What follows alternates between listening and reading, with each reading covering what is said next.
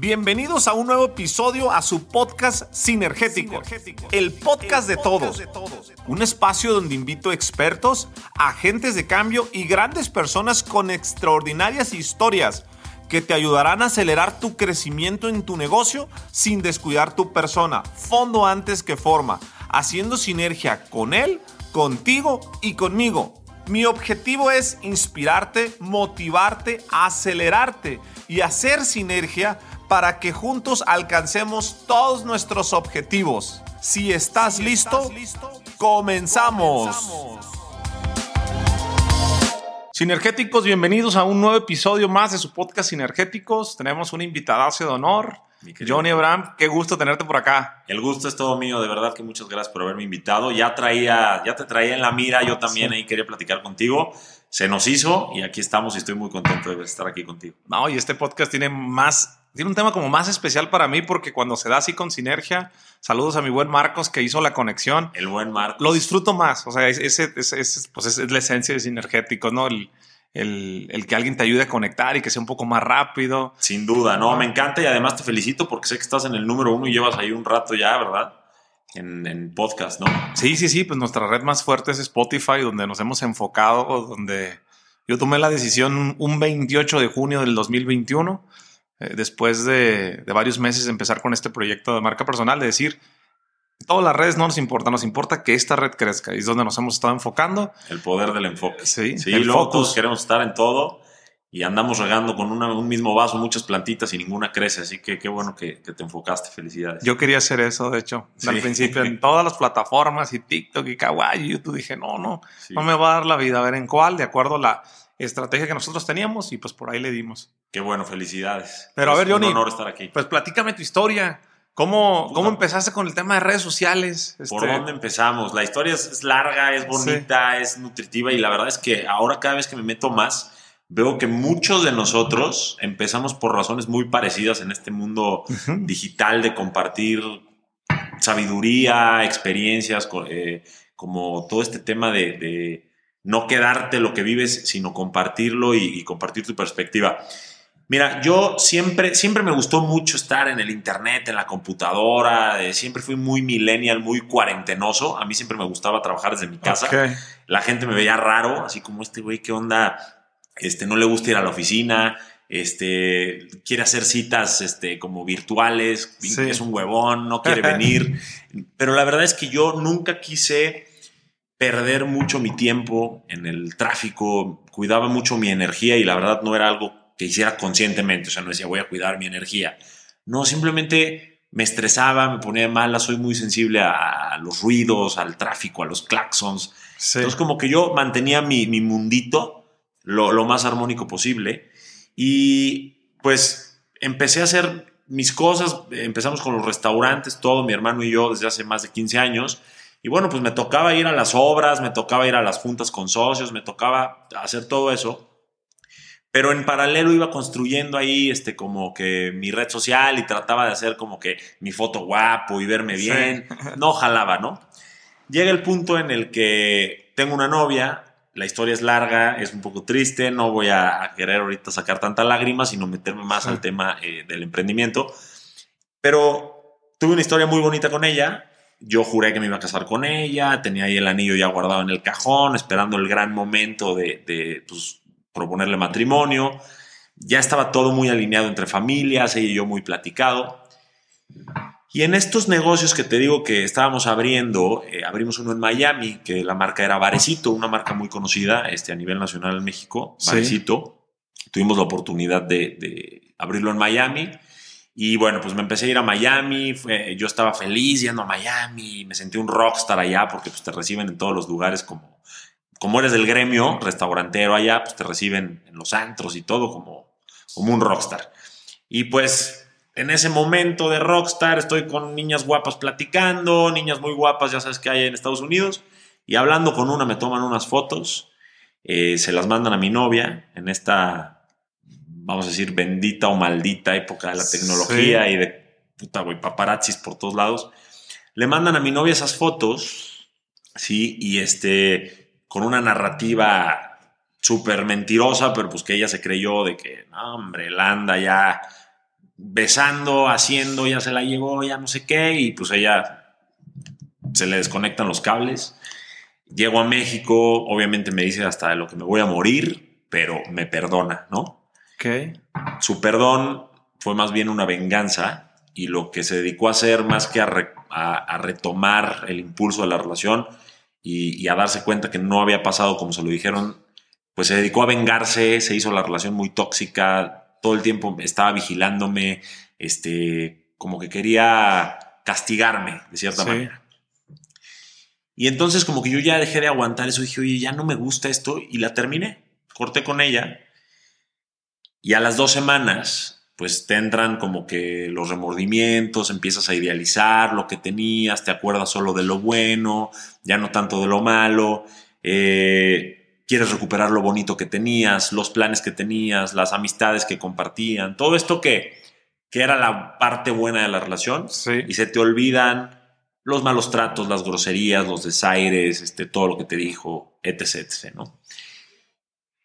Y aunque la entiendo, no la justifico, la carcomieron los celos, no tenía la suficiente inteligencia emocional, a lo mejor yo tampoco en ese momento como probablemente la tengo ahora. Pero bueno, yo dije, voy a recuperarla. O sea, después de 2 semanas lo pensé y dije, la voy a recuperar. Teníamos mucho más por qué luchar que por qué rendirnos. Entonces le hablo a una amiga suya, según yo, para hacer una super sorpresa. Y le digo, oye, no seas mala, ayúdame a invitarla al restaurante donde la invité a cenar por primera vez. Y no llegues tú, llego yo. Llego ahí con sorpresas, regalos, chocolates, todo así, a ver cómo la sorprendo para recuperarla como un borrón y cuenta nueva, ¿no? Una nueva primer date.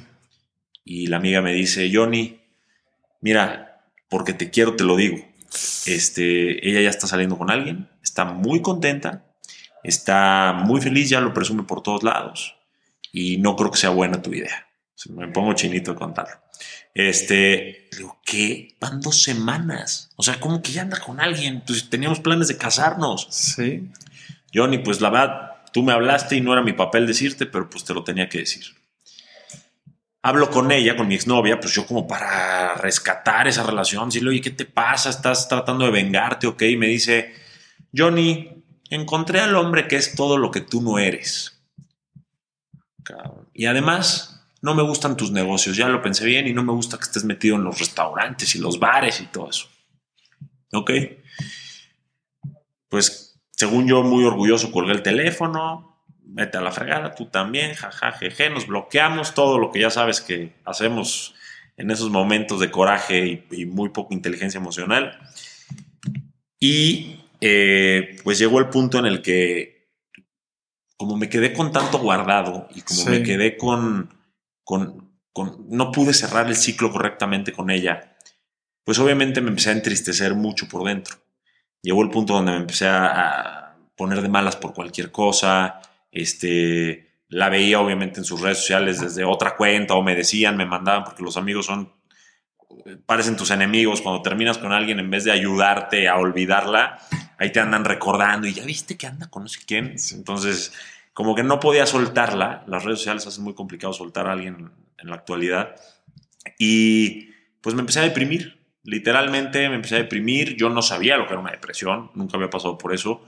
Simplemente todo estaba gris, todo estaba mal, yo estaba de mal humor, no quería trabajar, me quería quedar en mi cama, quería ver películas tristonas, lloraba mucho y como que me sentía mal conmigo. O sea, el Johnny brillante, que estaba pleno, que se sentía contento, con éxito en los negocios, con su novia, con una bonita relación y todo, pasó a ser un Johnny opaco, ya no tenía ganas de nada en el trabajo. Mi hermano me decía, Johnny, ya ponte las pilas, güey. O sea, todos estamos en un ritmo y tú vienes en otro muy lento. Entonces, como que me empezó a afectar por muchos ámbitos. Y llegué un día a mi casa, ya después de obviamente un tiempo, te estoy hablando de un proceso de más o menos un año, y me solté a llorar porque yo obviamente quería sacar un clavo con otro. Y entonces salía con 1000 niñas como para ver cuál era la que me iba a rescatar de esta situación. Y con cada niña que me sentaba, pues ella se daba cuenta de una forma, yo creo que inconsciente, de la depresión que yo traía, de la urgencia de recuperar lo que perdí. y yo creo que me veían muy repelente, no era atractivo para ellas, como que decían, este cabrón ya quiere luego casarse, ya trae el vestido en la cajuela. Entonces como que me mandaban mensajes todo el tiempo de, Johnny, qué lindo, gracias por invitarme a cenar, pero creo que estamos en otro canal. O así te puedo poner 1000 ejemplos, ¿no? Entonces yo, entre la tristeza por la ruptura, las cosas me estaban empezando a salir mal por los negocios y todo, que no estaba yo al 100. Luego te sientes poco atractivo o rechazado constantemente sin darte cuenta que está en ti lo que está sucediendo y crees que es porque algo está mal y no sé qué y no tienes suerte y ninguna mujer es para ti, el amor no es para ti, dejas de creer en el amor y todas estas historias que nos contamos. Y entonces te digo, llego a mi cuarto, me agarro la cabeza, me recargo en la pared, me suelto a llorar, pero a mares, ¿eh? Y de repente como que algo me brinca y digo, ¿qué estoy haciendo? O sea, este no soy yo. No me gusta estar tan dramático, no me gusta sentirme así. Estoy hincado en el piso por alguien que hace tiempo ya no está conmigo, que ella está disfrutando su relación y yo aquí llorando, como que yo quiero volver a sentir el Johnny que yo era antes, ¿no? Para no hacerte el cuento largo, ahí empezó como mi autorreflexión, mi introspección. Empecé a, obviamente, consumir mucho contenido positivo. Videos en YouTube. Okay. No sé, todavía no estaba tan de moda Spotify, pero bueno, la frasecita en Instagram que me ayudaba o en Facebook. Y son golpecitos positivos, pequeñas pildoritas que te van ayudando, pero no había algo que me dijera cómo salir de esa depresión. Y como yo, siendo hombre en México, nos enseñan a no llorar, nos enseñan a ser fuertes, hasta apenas se nos está aceptando a los hombres ser vulnerables, poder expresar nuestras emociones y demás. Antes, pues entre tus amigos, tú quieres, hasta la fecha, tú quieres platicarle a un amigo, oye, me siento triste por tal cosa y ya, no seas maricón, sí, tómate un tequila, ¿no? No seas chillón. No te dan esa apertura, no te dan esa empatía que necesitas para desahogarte, un buen consejo. Y aunque te lo quisieran dar, no sí saben dártelo porque no han vivido eso, no han estudiado. En la escuela no nos enseñaron sobre autoestima, relaciones, inteligencia emocional, nada. Entonces yo con todas estas frasecitas o cosas o videos que veía, pues como que me daban ánimo, okay, pero nada más como para hacerle así al hoyo. No acababa de salir, no sabía cómo salir. Entonces yo empecé a estudiar mucho y a leer mucho hasta que entendí y uní como que todo lo que estudié en mi metodología, que ahora le llamo Conquista tu Mundo, que es mi movimiento, de cómo estar bien tú para poder cerrar ciclos aún sin la persona con la que tuviste que cerrar ese ciclo. O sea, darte ese cierre de ciclo tú, a pesar de que la persona con la que lo quieres cerrar o la situación de la que quieres salir ya no exista. Soltar el pasado, dejar ir, perdonar. Cómo sentirte bien en tu día a día, con tu autoestima, con tu amor propio, cómo cambiar tu mentalidad para poder tener un enfoque más positivo, de más abundancia, no tanta carencia, negatividad, estrés. Cómo ser mejor en las relaciones y cómo volver a encaminarte hacia alcanzar tus metas. Entonces, okay, para mí estos 4 pilares son mi mundo. Todo lo que me puedas decir encaja en alguno de esos pilares. Toda mi vida, cualquier elemento de mi vida, encaja en estos pilares. Y a la hora de yo estudiar mucha terapia cognitiva, filosofía estoica, inteligencia emocional, no sé si dije psicología positiva, neurociencias, cómo trabaja tu mente y todo esto, empiezo a crear como un paso a paso, primero para mí, como para tener un acordeón de lo que yo tenía y no tenía que hacer. Y entonces luego dije, oye, ¿sabes qué? Esto lo tengo que compartir. Esto no me lo puedo quedar yo. Y me imagino que es lo que hacemos todos los que estamos en este medio, que es, oye, encontré algo o me estoy dando cuenta de algo, quiero transmitirlo y eso ha pasado de generación en generación y es como se va haciendo un mundo más sabio, okay, es como se comparte la sabiduría y entonces pues hoy estoy aquí contigo y en mis redes sociales tratando de dar esas pequeñas píldoras de motivación y de ánimo, pero con una infraestructura atrás para quien quiera seguirlo, una metodología que te pueda ayudar a salir de un hoyo o alcanzar una meta o mejorar tu relación o tu interior y tu relación contigo. Entonces empiezo a publicar frases, videos y todo de forma muy novata, muy amateur, como Dios me dio a entender. Y veo que a la gente le gusta y veo que la gente lo necesita y me engancho y entonces voy creando este famoso impulso, este famoso momentum con los pequeños resultados hasta que nos volvimos una comunidad de ya casi 5 millones de personas en redes sociales y teniendo honores como este de estar aquí hoy. Ok, está muy, muy, muy padre cómo resumes la historia y cómo la tienes muy clara. Platícame de ese momento, Johnny. Digo, 5 millones de seguidores es mucha gente. Sí. De estar en depresión, todo gris. ¿Cuándo fue cuando, empezaste a postear contenido? ¿En qué plataforma? Mira, yo empecé a escribir un libro. Ok. O sea, era mi forma de desahogarme y de transmitir un poco lo que quería transmitir de cómo había salido del hoyo. Y empecé a escribirlo y lo dejaba, ¿no? Así como que escribo una parte y luego lo volví a leer y luego otra parte y lo volví a leer. Y así me tardé bastante tiempo. Cuando paso ya por completo por todo esto y cierro este ciclo, vuelvo a leer lo que había escrito y había un Johnny muy enojado, muy ardido, tirando piedras, enojado, echando culpas a los demás. Y digo, oye, no, ya después de todo lo que estudié y entendí, así no es la vida. O sea, nadie debe tener tanto poder sobre mis emociones. Nadie tiene la culpa de cómo yo decidí sentirme o manejar esa situación. Todo está en mí, en mi mundo, ¿no? Entonces voy a conquistar mi mundo y empiezo a escribir otra vez el libro y empiezan a salir frasecitas y pasajes muy cool que me gustaban y los empezaba a postear primero en Facebook e Instagram. Ok, Facebook e Instagram. Sí.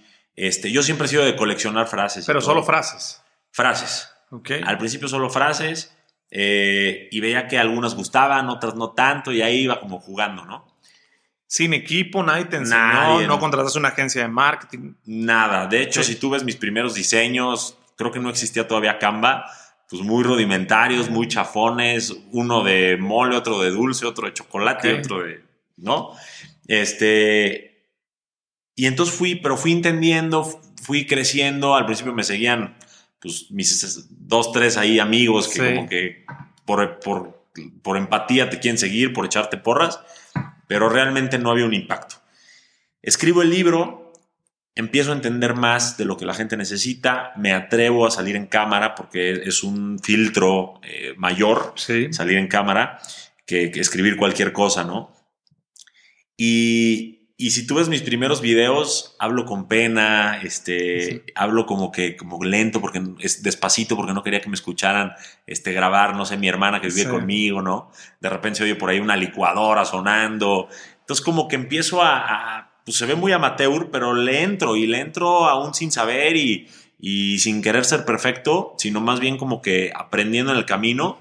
Y hoy, aunque no soy perfecto y nunca creo ser perfecto, sí creo que tengo un contenido de mucha más calidad, que sigo metiéndome yo mucho, pero ya tengo un equipo atrás, porque ya la audiencia me lo pide. O sea, ya no puedo yo entregar algo que no esté correctamente bien hecho para una audiencia tan grande que me da tanta confianza y que ponen mucha de su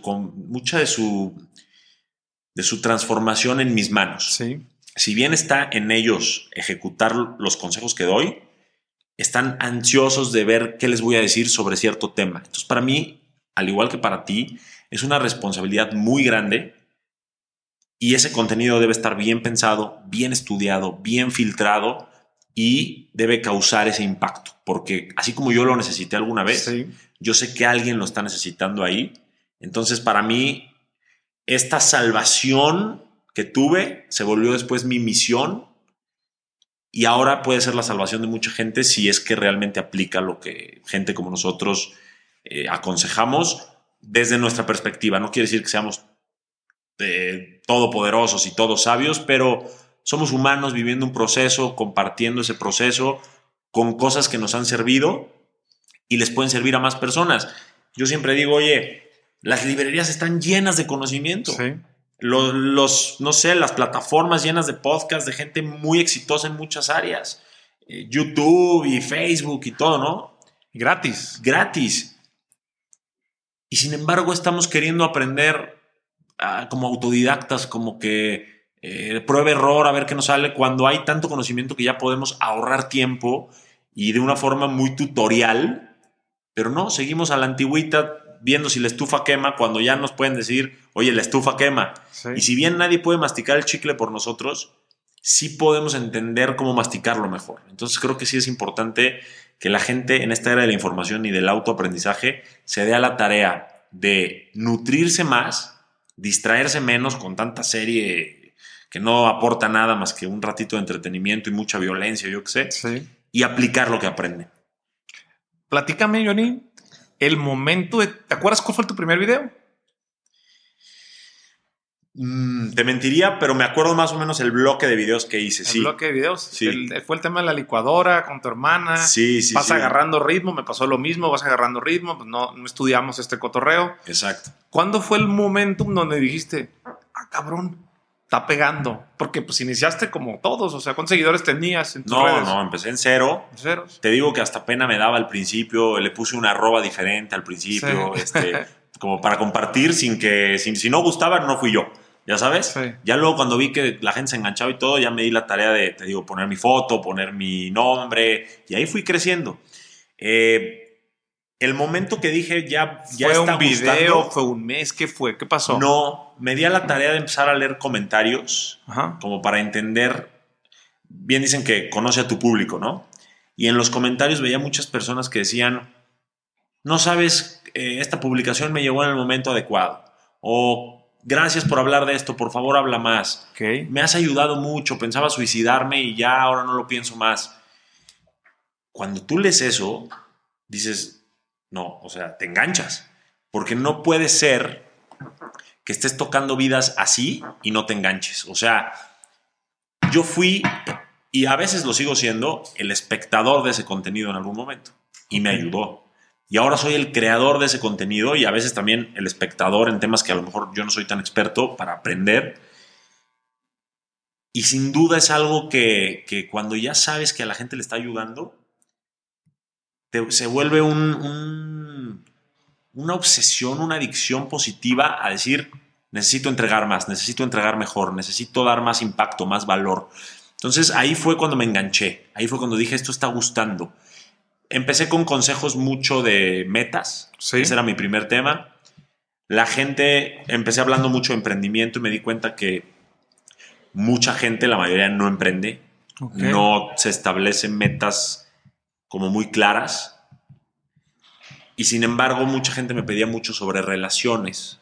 Porque si bien el 1% está emprendiendo, el 1% tiene como aspiraciones empresariales y demás, el 100% hemos tenido algo que ver con algo del corazón. Sí. Entonces, como que también entendí que la gente, al igual que a mí me pasó, dejaba de brillar en sus metas, en su trabajo, en sus emprendimientos, por una crisis con su pareja, con su familia, con algún amigo.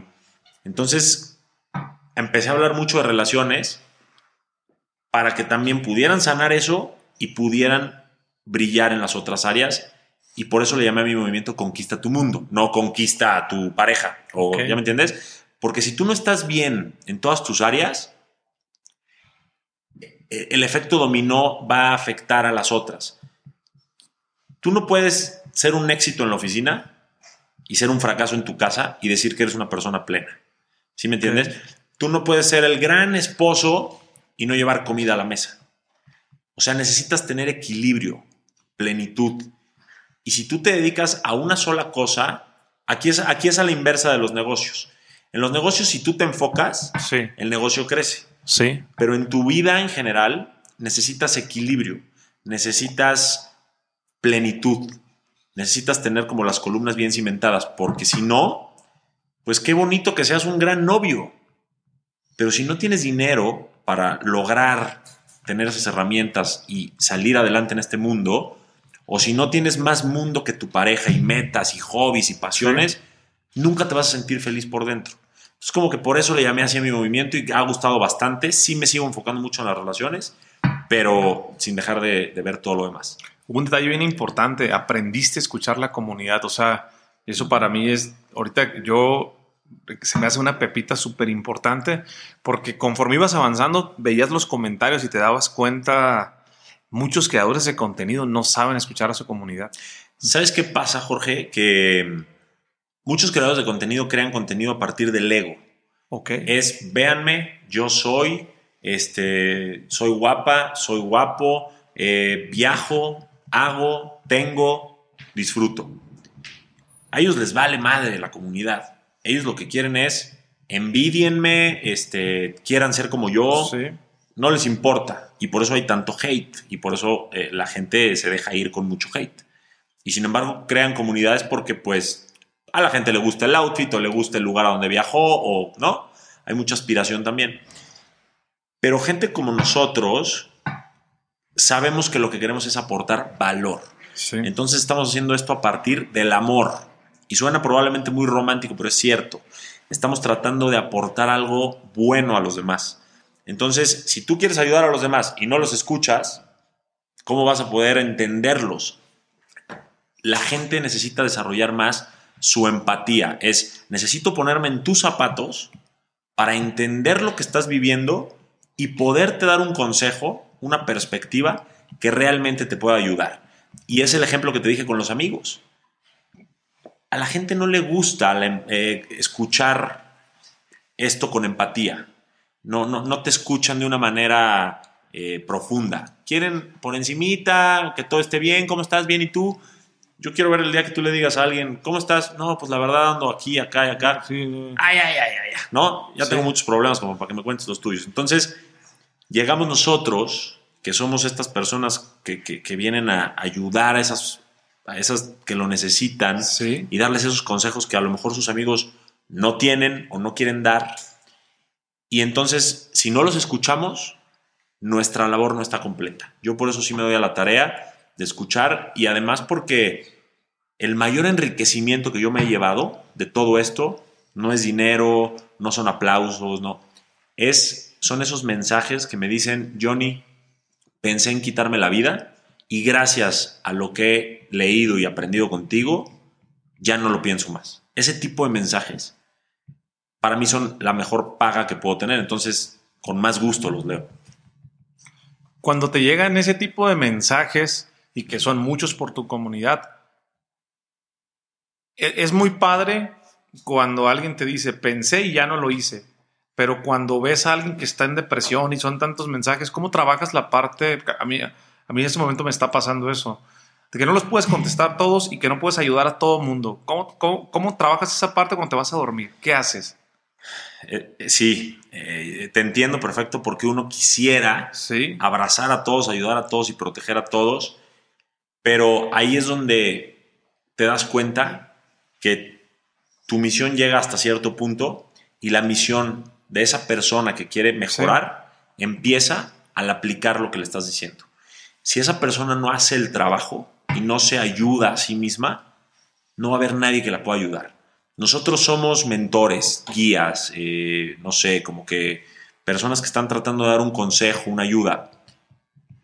Pero quien tiene que hacer el trabajo es la persona en sí. Son puertas que se abren desde adentro, Jorge. Esas no, por más que nosotros queramos tocar, llegar a derribarlas, ayudar a alguien, si esa persona no se ayuda primero a aceptar, a trabajar en ella, a ir hacia adelante, a aplicar los consejos y todo esto, nunca va a pasar. Entonces me voy tranquilo sabiendo que yo doy todo lo que puedo, que doy lo mejor que tengo, lo mejor que sé, lo que voy aprendiendo, lo que voy viviendo, y siempre les dejo claro a los demás que a partir de que me escuchan o me ven o tienen un taller conmigo o algo, ahí empieza su labor. Y esto, siempre se los digo, no es una cosa de un día. Aquí no hay píldoras mágicas. Tú quieres ser un gran emprendedor, tú quieres ser una persona buena en sus relaciones, alcanzar tus metas o sentirte bien en tu vida, no es tómate una pastilla. Esto es un estilo de vida. Y vas a tener días bajos. Y vas a tener días en los que subes. Y otro día abajo y otro día arriba. Personas como tú y como yo que tenemos cierto grado de éxito, plenitud en diferentes áreas, no somos exitosos todo el tiempo. Yo escuchaba al invitado que estuvo antes que yo y que decía que se fue a la quiebra.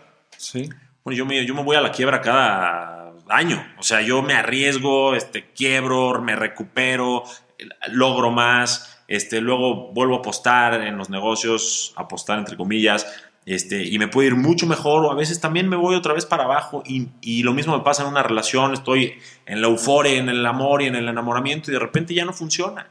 Esas quiebras pasan todo el tiempo, y lo importante no es no irte a la quiebra emocional o económica, lo importante es saber salir de esa quiebra. Y ahí se necesita inteligencia emocional, inteligencia financiera e inteligencia en la vida en general. Sí. Y eso no se aprende en la escuela. Y eso no se aprende muchas veces, desgraciadamente, en la casa. Eso se aprende ahora con libros, con cursos, con podcasts como este, con todos los talleres que damos personas como nosotros, porque ya la información avanzó muy rápido, Sí. y los sistemas educativos están siglos atrás. Si las personas no toman las riendas de su vida y no autoaprenden y no se autonutren de esta información, pues se van a quedar atrás, y entonces cuando llegue la primera quiebra, ahí se quedaron. Y entonces entra todo este tema que estamos viviendo de tanta depresión, tanta ansiedad, tanto estrés, que son los virus que están quitando más vidas que cualquier otro, porque nadie sabe combatirlos. Cuando empezó la pandemia en 2020, ¿qué pasó? Que todos nos unimos hacia un fin, que era cambiar nuestros hábitos para combatir el virus, ¿cierto? Empezamos a usar tapabocas, ponernos gel, saludarnos de puño, home office y demás. Combatimos el virus. Yo podría decir que ya lo vencimos o estamos a punto de. El problema es que nadie se une para combatir estos 3 virus que te hablo, que son la depresión, la ansiedad, el estrés, que están quitando muchas vidas por enfermedades como cáncer, por suicidios, por todo este tema que causan. Y esta es una batalla que nos toca luchar solos. Digo solos porque habemos personas como nosotros que estamos tratando de ayudar, pero es un trabajo interno. No va a haber gobiernos, yo no veo gobiernos trabajando realmente como trabajaron contra el coronavirus, contra la depresión. Yo no los veo. Yo no veo que estén trabajando contra el estrés. Hay países que tienen índices de felicidad muy altos, pero por lo menos en Latinoamérica y en muchos otros países los índices de estrés son más altos. Entonces yo le recomiendo a toda tu audiencia que hagan el trabajo ellos, que no esperen que los rescate ni el gobierno, ni la religión, ni alguien más. Aprendan, entiendan, apliquen. Y si hay personas como tú y como yo que nos sentimos bien en la vida y somos personas, somos humanos, y hay otros mucho más arriba que nosotros y son humanos, pues quien nos está escuchando, que también es humano, también puede lograr tener buenos resultados en la vida. Oye, Johnny, y las personas, me gusta lo que dices, o sea, hay que trabajar nosotros mismos, algo que yo creo, mentalidad protagónica, pero ¿qué le dices a todas las personas que están hundidos en estrés, en depresión, en ansiedad y que no pueden pedir ayuda, que les cuesta trabajo pedir ayuda? O sea, ¿cuál es el hack que has encontrado ahí cuando estás gris? Y pues sí tienes que trabajar solo, pero pues necesitas a alguien que te vaya diciendo, lee esto, ve por acá, pedir ayuda. ¿Qué haces? Mira, yo pasé por ahí y sí es un tema complicado el sentir, o sea, no te atreves a ser vulnerable. Tú quieres verte fuerte ante la gente porque en esta sociedad y en este mundo competitivo en el que vivimos, pues es una jungla y es competencia y no te puedes ver débil porque entonces te pasan por encima. Y tratas de salir fuerte y con tu mejor cara y la verdad es que te sientes mal. Y lo que te digo, nadie tiene esa empatía o no te dedican ese tiempo de escucharte. Y luego vas al psicólogo y digo, mis respetos para todos los psicólogos, terapeutas y demás, pero son procesos muy largos y te quieren que tú encuentres las respuestas cuando nadie te ha enseñado sobre tu interior. Entonces se vuelve muy complicado. Primero, detectar que estás necesitando ayuda. Segundo, saber pedirla. Y tercero, saber pedírsela a las personas correctas. Si se la pides a un amigo en un bar, echando un tequila, es muy difícil que te pueda ayudar. Y te va a dar alcohol y el alcohol es depresivo y al día siguiente te vas a sentir peor. Si se lo pides a, no sé, a una amiga en un café, pues lo que te pueda llegar a decir, siendo la niña a lo mejor arquitecta, pues no vas a ver nada sobre tu mente, sobre tus hormonas, sobre tu cuerpo, sobre tu nada. Y te va a dar un consejo con cariño, pero que realmente no te va a transformar en lo absoluto. Sí. Lo que yo le recomendaría a la gente es que hagan lo que yo hice, que es sencillo, que está al alcance de todos y que es un trabajo y es un proceso, pero que si lo hacen, les va a servir. Número 1, que acepten que tienen un problema. ¿ok? La aceptación abre la puerta al cambio, a la mejora. Si tú te niegas, estás cerrando cualquier oportunidad a poder mejorar, a decir, oye, tengo este problema, ¿cuáles son las soluciones? Sí. ¿No? Y nada más te enfocas en hundirte y en revolcarte en el problema. Después de la aceptación, que ya sabes cuál es tu problema, que te acerques a expertos vía digital o presencial sobre el tema que tú necesitas. Vamos a suponer que tengo un problema con los negocios. O sea, a lo mejor empiezo a escuchar podcast, me voy metiendo, voy entendiendo alguna perspectiva, lo que sea, hasta el punto que me pueda llegar a meter un curso donde me enseñen el paso a paso para el tema que yo quiero resolver. Lo mismo con un tema de pareja, lo mismo con un tema, no sé, para soltar algo, perdonar algo, Sí. alcanzar una meta. Vivimos en la época de más abundancia de información en la historia. Tenemos 1,000,000,000 de perspectivas desde los filósofos más antiguos hasta los filósofos más modernos, como lo somos a lo mejor hoy tú y yo, y que damos nuestra perspectiva y nos cuestionamos. Y hay 1,000 libros y hay personas que han logrado cosas increíbles y hay conferencias y hay videos gratuitos y otros talleres pagados que valen totalmente la inversión. Pero ¿quién los está leyendo? ¿Quién los está tomando? ¿Quién los está escuchando? No, porque es más fácil echarte una temporada una serie como Game of Thrones que dura 10 temporadas o 9 temporadas y luego dices que no tienes tiempo, ¿no? Para un curso o una hora de este podcast y te echas perfectamente 200 TikToks en la noche, pero no te das el tiempo de leer un libro. Y así estamos. Entonces, creo que establecer prioridades, acercarte a estos expertos, darte el tiempo y una vez que entiendas lo que tienes que hacer, aplicarlo. Porque todos somos muy buenos para decir, estoy en un curso, no, ya escuché el podcast de Jorge. Bueno, y luego, ¿qué estás aplicando en todo eso? ¿No? Sí. Que apagas el podcast y entonces ya pones Bad Bunny y reggaetón y se te olvidó todo lo que escuchaste en el podcast. Sí. O tomaste el curso, apagas el curso y no implementas lo que aprendes. Entonces, implementar es muy importante. El poder de la ejecución. Total. Oye, ¿y en qué momento llega la parte? Estuve viendo en tu Instagram, en tus historias pasadas, que das conferencias, TEDx. O sea, ¿cómo pasamos de grabarnos con la licuadora, con la hermana, a empezar a dar conferencias? ¿En qué momento? Porque se ve que lo disfrutas y vi tus historias de hace tiempo y cómo platicas y estoy a punto de cumplir un sueño y de hacer esto. ¿En qué momento te diste cuenta que te apasiona? Porque una cosa es hacer contenido en redes y fíjate bien. He visto personas que hacen contenido en redes que les encanta, pero no van a dar nunca conferencias, no les gusta. No, yo no hago conferencias. Y a ti te veo que disfrutas el tema de las conferencias. ¿Cómo llegó esa etapa? Mira, para empezar hay que empezar, o sea, ¿no? Y para saber qué te gusta hay que probar. ¿Tú por qué sabes que te gusta el chocolate más que la vainilla? Sí. Pues porque has probado las dos. Yo he probado de todo y me he dado la oportunidad de aceptar oportunidades e invitaciones que me han hecho, como mi querido Spencer Hoffman, que fue la primera conferencia que me... Órale. Sí, él me invitó a la primera. Yo nunca había hablado más que en la universidad. Ahí, ya sabes, expones y te sientes la gran cosa. Bueno, y di el cierre de la preparatoria y hasta ahí eran mis conferencias. Me di la oportunidad. Si me preguntas, hoy veo ese video y pues me doy penita porque digo, ay, como que tenía que mejorar. Malo. Pero empecé. Y eso es lo que la mayoría de la gente no hace. Quieren empezar perfectos y entonces nunca empiezan. Y lo que les quiero decir es que tienes que empezar y te vas puliendo en el camino. O sea, como que vas aprendiendo, te vas autocriticando de forma positiva, vas viendo qué hacen otras personas, cómo habló la otra persona, vas como creando un criterio y vas creando vamos a llamarle un personaje que está en el escenario y que disfruta lo que hace. Entonces yo me di cuenta que me gustan las conferencias porque probé dar conferencias. ¿Pudieron no haberme gustado? Sí, y no los hubiera dado.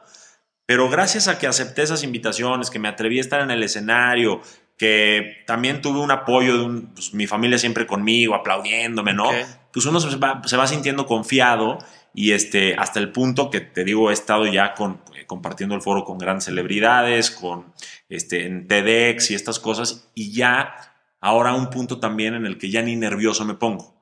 Me emociono, estoy en el escenario emocionado, pero ya no es ese nervio de no sé qué voy a hacer. ¿Y si la riego? Porque yo ya confío más en mí. Y esto va para cualquier cosa, no solo para las conferencias. Para tú confiar en ti, no es un tema de levantarte de la cama y decir 80 afirmaciones y meditar 3 horas y confiar en ti. Es un tema de ir viendo pequeños resultados a través de pequeños intentos. Y entonces cuando te van saliendo las cosas, aunque la cagues en muchas, vas confiando en ti porque dices, oye, estoy pudiendo. Entonces voy a seguir pudiendo hasta que logre el objetivo final. Ahí se logra la confianza. Entonces, ya que logras la primera conferencia o el primer libro o el primer negocio o la primera meta o la primera novia, ya la siguiente es como que un poco más fácil. Entonces, dice Walt Disney que todo es difícil antes de hacerlo la primera vez. Sí. Oye, y en tus conferencias, ¿cuáles son ahorita? ¿Cómo las tienes armadas? ¿Tienes varios temas? ¿Cómo manejas ese? Sí, te voy a ser súper sincero. No traigo como todavía muy armado ese tema como para estarlo promoviendo. La verdad es que me buscan y me siento muy agradecido por eso. Sí. Me buscan, te digo, de organizaciones muy importantes a nivel mundial. Me buscan de centros de adicciones. Me buscan también para empresas privadas o universidades y así. Pero me llegan gracias a que he reflejado en mis redes sociales como que toda esta misión. Sí. Realmente no tengo algo armado, todo lo hago muy a la medida de la ocasión. Disfruto mucho armar una conferencia, aprendo mucho armando una conferencia y la disfruto tanto en el momento que la doy que yo creo que la transmito y se ha vuelto como un efecto dominó. Sí. Alguien me ve en una, me invita a otra, luego me invitan a otra y se vuelve como una cadena virtuosa y así se ha ido. No creas que lo tengo tan estructurado. Ok. ¿A qué le dedicas más tiempo actualmente? ¿A la generación de contenido, los talleres, las conferencias o a los restaurantes, tus negocios? ¿Cómo combinas ese tiempo? Hasta hace unos años, un par de años, te digo, por ahí de la cuarentena y demás, yo estaba full en los restaurantes y mi hobby era la creación de contenido. Sí. Y no hacía cursos, no hacía conferencias, más que algunas invitaciones que me daban y tan. Cuando veo que la cadena de restaurantes, que es grande, cierra por la cuarentena y empiezo a perder en grande, ¿no? Cada mes para mantener la nómina, las rentas y todo, junto con mis socios que también le hicieron frente a todo esto. Sí. Empiezo a voltear a ver pues, otras oportunidades, porque pues es evoluciona o muere y también uno no sabe qué va a pasar en un futuro. Entonces dije, bueno, ¿cómo puedo lograr monetizar mi misión? O sea, ¿cómo puedo lograr que esta misión, este hobby que se volvió mi misión, que de un desahogo pasó a ser mi salvación, ahora también sea un tema que pueda monetizar? ¿Cómo puedo no dejar de ayudar a la gente? ¿Cómo puedo seguir aportando valor, pero que me regrese esa inversión de tiempo y energía que doy? Y entonces empecé pues a probar de todo. A ver cuánto monetizaba en YouTube. Y pues después de 5 videos me ganaba como $3 y decía, no, por aquí no va. Sí. Luego en Facebook lo mismo y yo decía, no, también por aquí no va. Hasta que pues vas metiéndote, es lo que te digo, una vez que vas como que nadando hacia el fondo, vas viendo más peces y empiezo a ver que los lanzamientos, los cursos eran muy buena fuente de ingreso, que las pautas pagadas también eran buena fuente de ingreso, que las campañas con marcas y todo este tema también. Entonces me dediqué mucho a crear contenido de valor para crecer mi audiencia, para seguir aportando ese valor y cumplir mi misión, pero que eventualmente también pudiera ofrecerles como upgrades. O sea, como, oye, ¿te gustó lo que viste en un post? Bueno, en un post no te puedo ofrecer una metodología. ¿Por qué no te vienes conmigo al curso? Te lo doy no caro, te lo doy bien para que sea algo que puedas pagar, que te aporte mucho valor, pero también me ayudas tú a mí a seguir en esta misión, porque pues hay un equipo detrás, hay gente que come de todo esto, yo como ya de todo esto y necesitamos sostenerlo. Y la gente, la verdad, muy bien, y creo que saben que es una inversión que hacen por ellos mismos, pero también que valoran tu trabajo. Okay. Entonces, desde ese tiempo, hablé con mi hermano, que ahora se quedó al frente de todos los restaurantes. Le dije, la verdad, yo ya no me veo... sí soy todavía inversionista, sí soy todavía un restaurantero, sí todavía, pero ya no me veo en la operación. Yo ya encontré mi pasión, mi misión en las redes sociales, en el contenido, en los cursos, en las conferencias, en tocar vidas. Me voy a dedicar a esto al 100. Mi hermano, la verdad, me dijo, Johnny, te lo veo, pero a kilómetros, o sea, no me lo tienes ni que decir. Yo me quedo al frente de esto, tú vete también a cumplir tu misión y nos vamos encontrando en ciertos puntos y así es como hemos hecho algo muy importante. ¿Qué tan difícil fue tomar esa decisión Muy. Bueno, más bien, platícame cómo lo lograste. O sea, te lo digo porque genero mucha empatía con tu historia. A mí me pasó el hecho, y lo platicaba hoy y anoche con mi amigo Spencer, que yo hago más negocio y hago más dinero en mis negocios actualmente y les va muy bien. Pero a mí me gusta hacer esto y me gusta compartir y me gusta dar conferencias y armar la reputación digital. Sé que esto va a pagar mucho más a la larga, pero ha sido un proceso de negociación conmigo mismo, ¿no? Con mi socio, con mi familia, con el equipo, de pronto decía, pues sí, se pagaron de monetización $12,000, ¿no? Sí, pero en aquel negocio, pues te lo puedes ganar en un día haciendo esto. ¿Cómo trabajaste esa parte para llegar a esa plática con tu hermano? Te entiendo perfecto. Es todo un tema y más que nosotros, yo creo que somos pioneros, somos una generación pionera de las redes sociales. A lo mejor tus hijos, los míos, mis nietos, los tuyos, va a ser, ya hay carreras ahora para ser influencers, ¿no? Pero nosotros somos pioneros y se nos ve como esos influencers que anuncian lipsticks para que se los regalen y no pagar, o para conseguir comidas en restaurantes gratis, y no saben todo el trabajo que hay atrás, todo el equipo que hay atrás, todo el estudio y la dedicación que tenemos que hacer para poder estar en este micrófono, con la responsabilidad de las personas que nos escuchan de que no vayan a hacer una pendejada. Entonces, pues bueno, yo primero, te digo, me enganché, estaba tocando vidas, pero pues no me dejaba dinero. O sea, te digo, $3 en YouTube y $2 en Facebook. No vendía nada. ¿Sí? Con $5 no se arma. No se arma. Y además me costaba. Pues que el diseñador, el editor, el no sé qué. Pero yo me levantaba pensando en esto. Me dormía pensando en esto. Me sentía mucho más satisfecho de ver todos los comentarios que me dejaban en un post que probablemente de, no sé, más una lista de espera en el restaurante, ¿ya me entiendes? Sí. Y aunque los restaurantes, gracias a Dios, son marcas que han sido muy reconocidas y que nos han dado muchas alegrías y muchas cosas bonitas, yo ya me sentía aquí, o sea, como que encontré mi lugar, como que hice clic. Y entonces fui entrando a esto y me daba pena, no te voy a mentir, o sea, la gente tiene el concepto, y lo repito, a los creadores de contenido como estos influencers egocéntricos, que quieren todo gratis, que pues nada más ahí se andan dando de sabiondos y no saben nada, ¿no? Repitiendo frases de otra persona y lo que sea, pero yo creo que cuando tú sabes lo que quieres, aunque sea de forma no tan consciente, lo defiendes, lo persigues, lo alcanzas, y ya que estás ahí, buscas cómo monetizarlo. Cuando tú haces las cosas bien, eventualmente el dinero llega, porque como lo haces bien, la gente te busca. Cuando tú haces las cosas nada más para calentar, bueno, por cumplir o por el sueño de alguien más o lo que sea, como lo haces con hueva, sin dedicación, sin pasión, pues no pasas de cierto nivel porque no destacas. Entonces yo como que empecé a destacar acá, y vi que iba en serio, y vi que la gente me estaba realmente creyendo y que me estaban dando su confianza y que me daban esta credibilidad. Y también negocié mucho conmigo mismo. Oye, ser empresario y tener un grupo restaurantero que llegó a tener cientos de lugares y todo, pues era muy glamoroso, ¿no? Y ser el güey que sube una frasecita y que las historias y así, pues al principio no era tan glamoroso, hasta pena me daba hacer una historia. Pero luego empiezas, te digo, a destacar y te empiezas a nutrir de todas estas satisfacciones que es haber estado en el mismo foro con Robert Kiyosaki, que es uno de mis ídolos y de los primeros libros que leí, haber celebrado mi cumpleaños dando una TED, ¿no? Es un foro donde ha estado pues desde gente como nosotros hasta Steve Jobs o Elon Musk.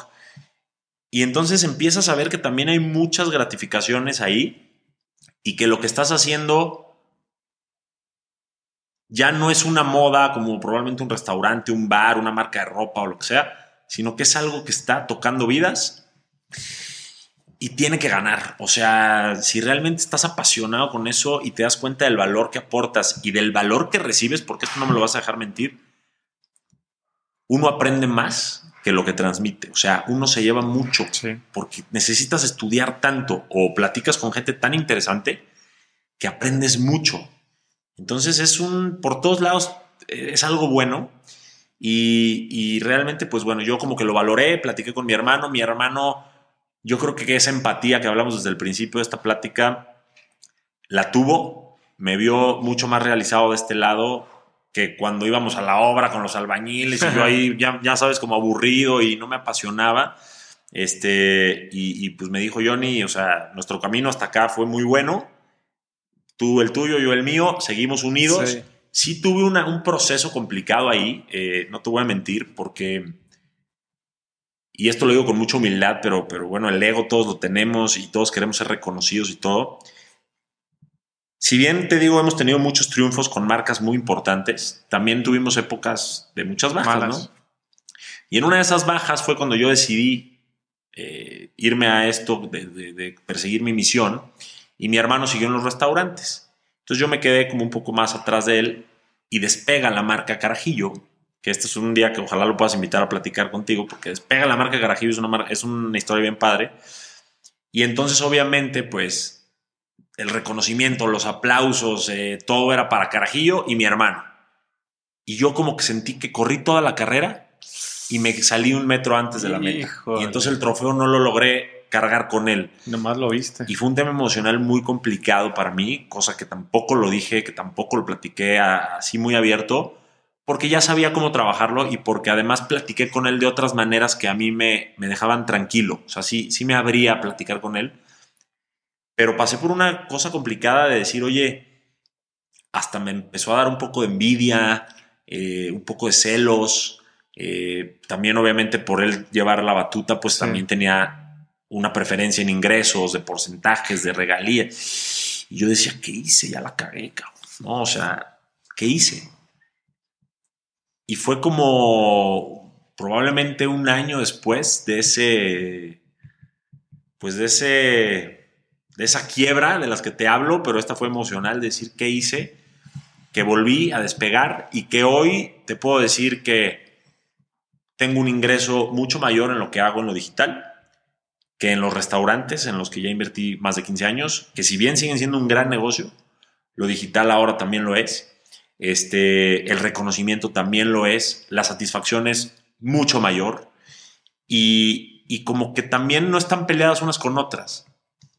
Tengo muchas cosas buenas gracias a los restaurantes, la gente me ve con ojos empresariales, puedo platicar muchas cosas que aprendí durante esos 15 años y que sigo aprendiendo, pero ahora tengo también ya no es un side business, ya es un main business en el cual convive con todo lo que hago y bueno, pues como empresario puedes estar orquestando o siendo parte de diferentes cosas en diferentes cuadrantes, como lo dice Robert Kiyosaki. En uno soy inversionista, en otros empecé como autoempleado, sacacopias y ahora inversionista y dueño de negocio y todo lo que quieras, ¿no?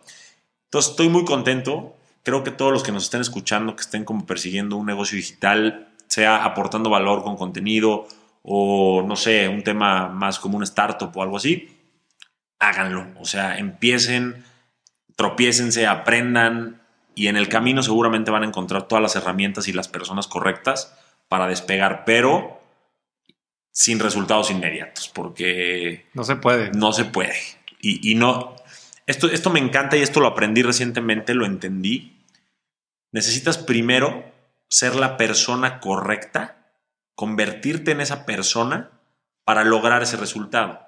Y esa persona, al igual que por ejemplo un diamante, necesita pasar por mucha presión para pasar de ser una piedra de carbón a ser un diamante. No puedes tomar una píldora mágica que te diga, soy el CEO perfecto por una startup. Soy el conferencista ideal para, ¿no?, un movimiento. Necesitas prueba-error, tropezarte. ¿Cómo aprendimos a caminar, Jorge? Tropezándonos. Cayéndonos. ¿Cómo aprendiste, no sé, a tener mejores relaciones? Pues también tropezándote. Todo lo que hemos aprendido es o con la información correcta y probándola también y cometiendo ciertos errores, o a la antigua, autodidactas, pero también siempre tropezándonos. Entonces, sí, háganlo, empiecen, en el camino se van a perfeccionar y mejorar, pero no se frustren con los tropiezos. Los tropiezos son los mejores maestros y muchas veces lo hemos escuchado en muchos lados, ¿no? Y parece como que ya son frases aprendidas que todo el mundo decimos, Pero si tú lo analizas, todo lo que hemos aprendido, desde que una estufa quema hasta aprender a caminar o mejorar en los negocios, es porque le hemos cagado primero. Entre más rápido te equivoques, mejor. La verdad, sí. Pero oye, Johnny, los errores son hermosos aprendizajes. Pero si hubiese algo de lo que tú te arrepientes, ¿de qué sería? ¿Actualmente? Sí. No es que digo, no sé si respondo tu pregunta con esto, pero me arrepiento de no haber estudiado más sobre todo lo que estudio ahora antes. De haber leído más libros, de haber escuchado más podcasts, de haber ido a más conferencias, de haber, visto... Más. Sí, porque hubiera pasado mucho mejor muchas cosas si lo hubiera sabido antes. Sí. Esta información te hace más fuerte, te hace mejor y entonces pasas como por estos baches de una forma más amigable. Yo creo que sí, los tropiezos son excelentes maestros, pero la diferencia entre una persona que se levanta del tropiezo, se sacude y camina, contra la que anda llorando y se revolca en el lodo y está como sufriendo por ese mismo tropiezo, sí, es la inteligencia emocional que tienen, la madurez que tienen. Y esa no nos la enseñan en la escuela, no nos la enseñan en misa, no nos la enseñan muchas veces, desgraciadamente, como te digo, en casa tampoco. La tenemos que aprender nosotros y la mejor herramienta que yo conozco es vía digital, ¿no? Entonces, yo me arrepiento de eso, pero bueno, tampoco puedo decir que me arrepiento porque no lo sabía. Pero ahora que tú tienes esta audiencia y que nos están escuchando, no caigan en ese arrepentimiento después y aprendan todo lo que puedan ahora. Y si me hablas de alguna otra cosa, como no sé, dime un poco mejor eso para decirte si me arrepentiría de algo porque no tengo claro.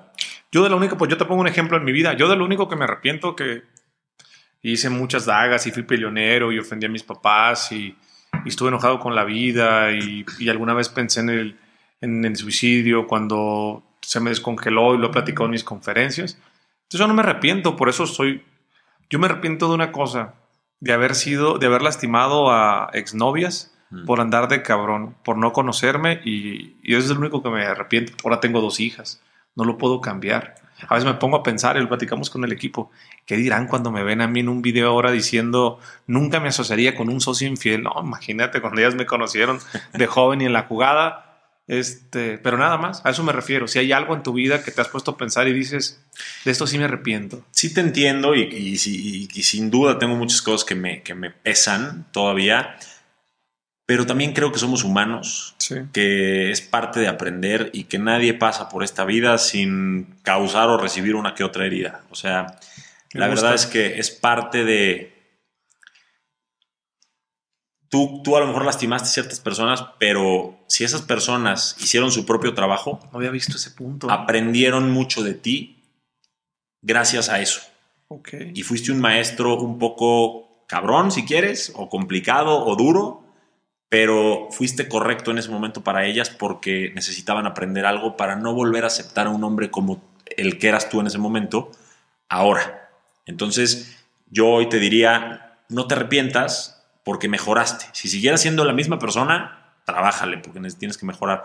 Pero yo estoy seguro que esas mujeres ahora son mujeres con un amor propio más alto, con barreras más altas y tienen mejores relaciones probablemente gracias a que tú fuiste una persona correcta, aunque dolorosa en ese momento.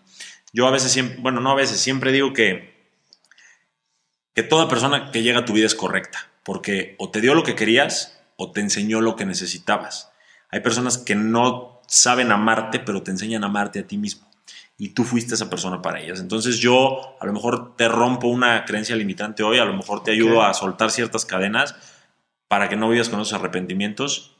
Y si bien no te vas a sentir orgulloso de haber sido un hijo de tu madre, sí deberías de entender que eres humano, que causaste una herida como te la han causado a ti, pero que si trabajan esas heridas y sanan esas heridas, nos volvemos mejores personas todos.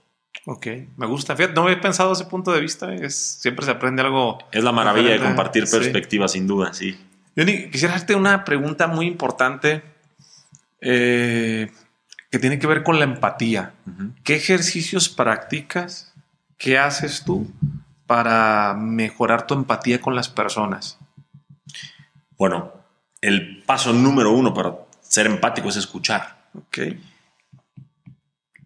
Las personas quieren hablar mucho porque necesitan reconocimiento, es lo que te digo. Todos estamos con un ego muy fuerte. Queremos destacar, queremos ser reconocidos, queremos que nos digan, wow, tu vida, wow, tu relación, wow, todo lo que haces. Sí, aplausitos y palmaditas en la espalda. Cuando tú entiendes que eso es puro ego y te das el permiso de escuchar para, número 1, aprender de la otra persona, porque se aprende muchísimo escuchando. Y número 2, para saber que le vas a hacer un bien a alguien, que va a ser tu obra buena del día, porque la gente necesita ser escuchada. Entonces como que empiezas a decir, bueno, voy a escucharla. Hoy no se trata de mí, hoy probablemente se trata de ti. Claro que si te cuenta pura estupidez, pues bueno, ya es otro tema. Pero estamos hablando de un tema de que tú me quieres contar algo que es importante para ti o que necesitas trabajar en ti. Y si yo soy tu amigo y te tengo cariño, creo que el mayor cariño que puedes darle a alguien es escucharlo y después, si tienes un consejo que darle, buenísimo. Si lo tienes que canalizar a algún lado con algún experto, también.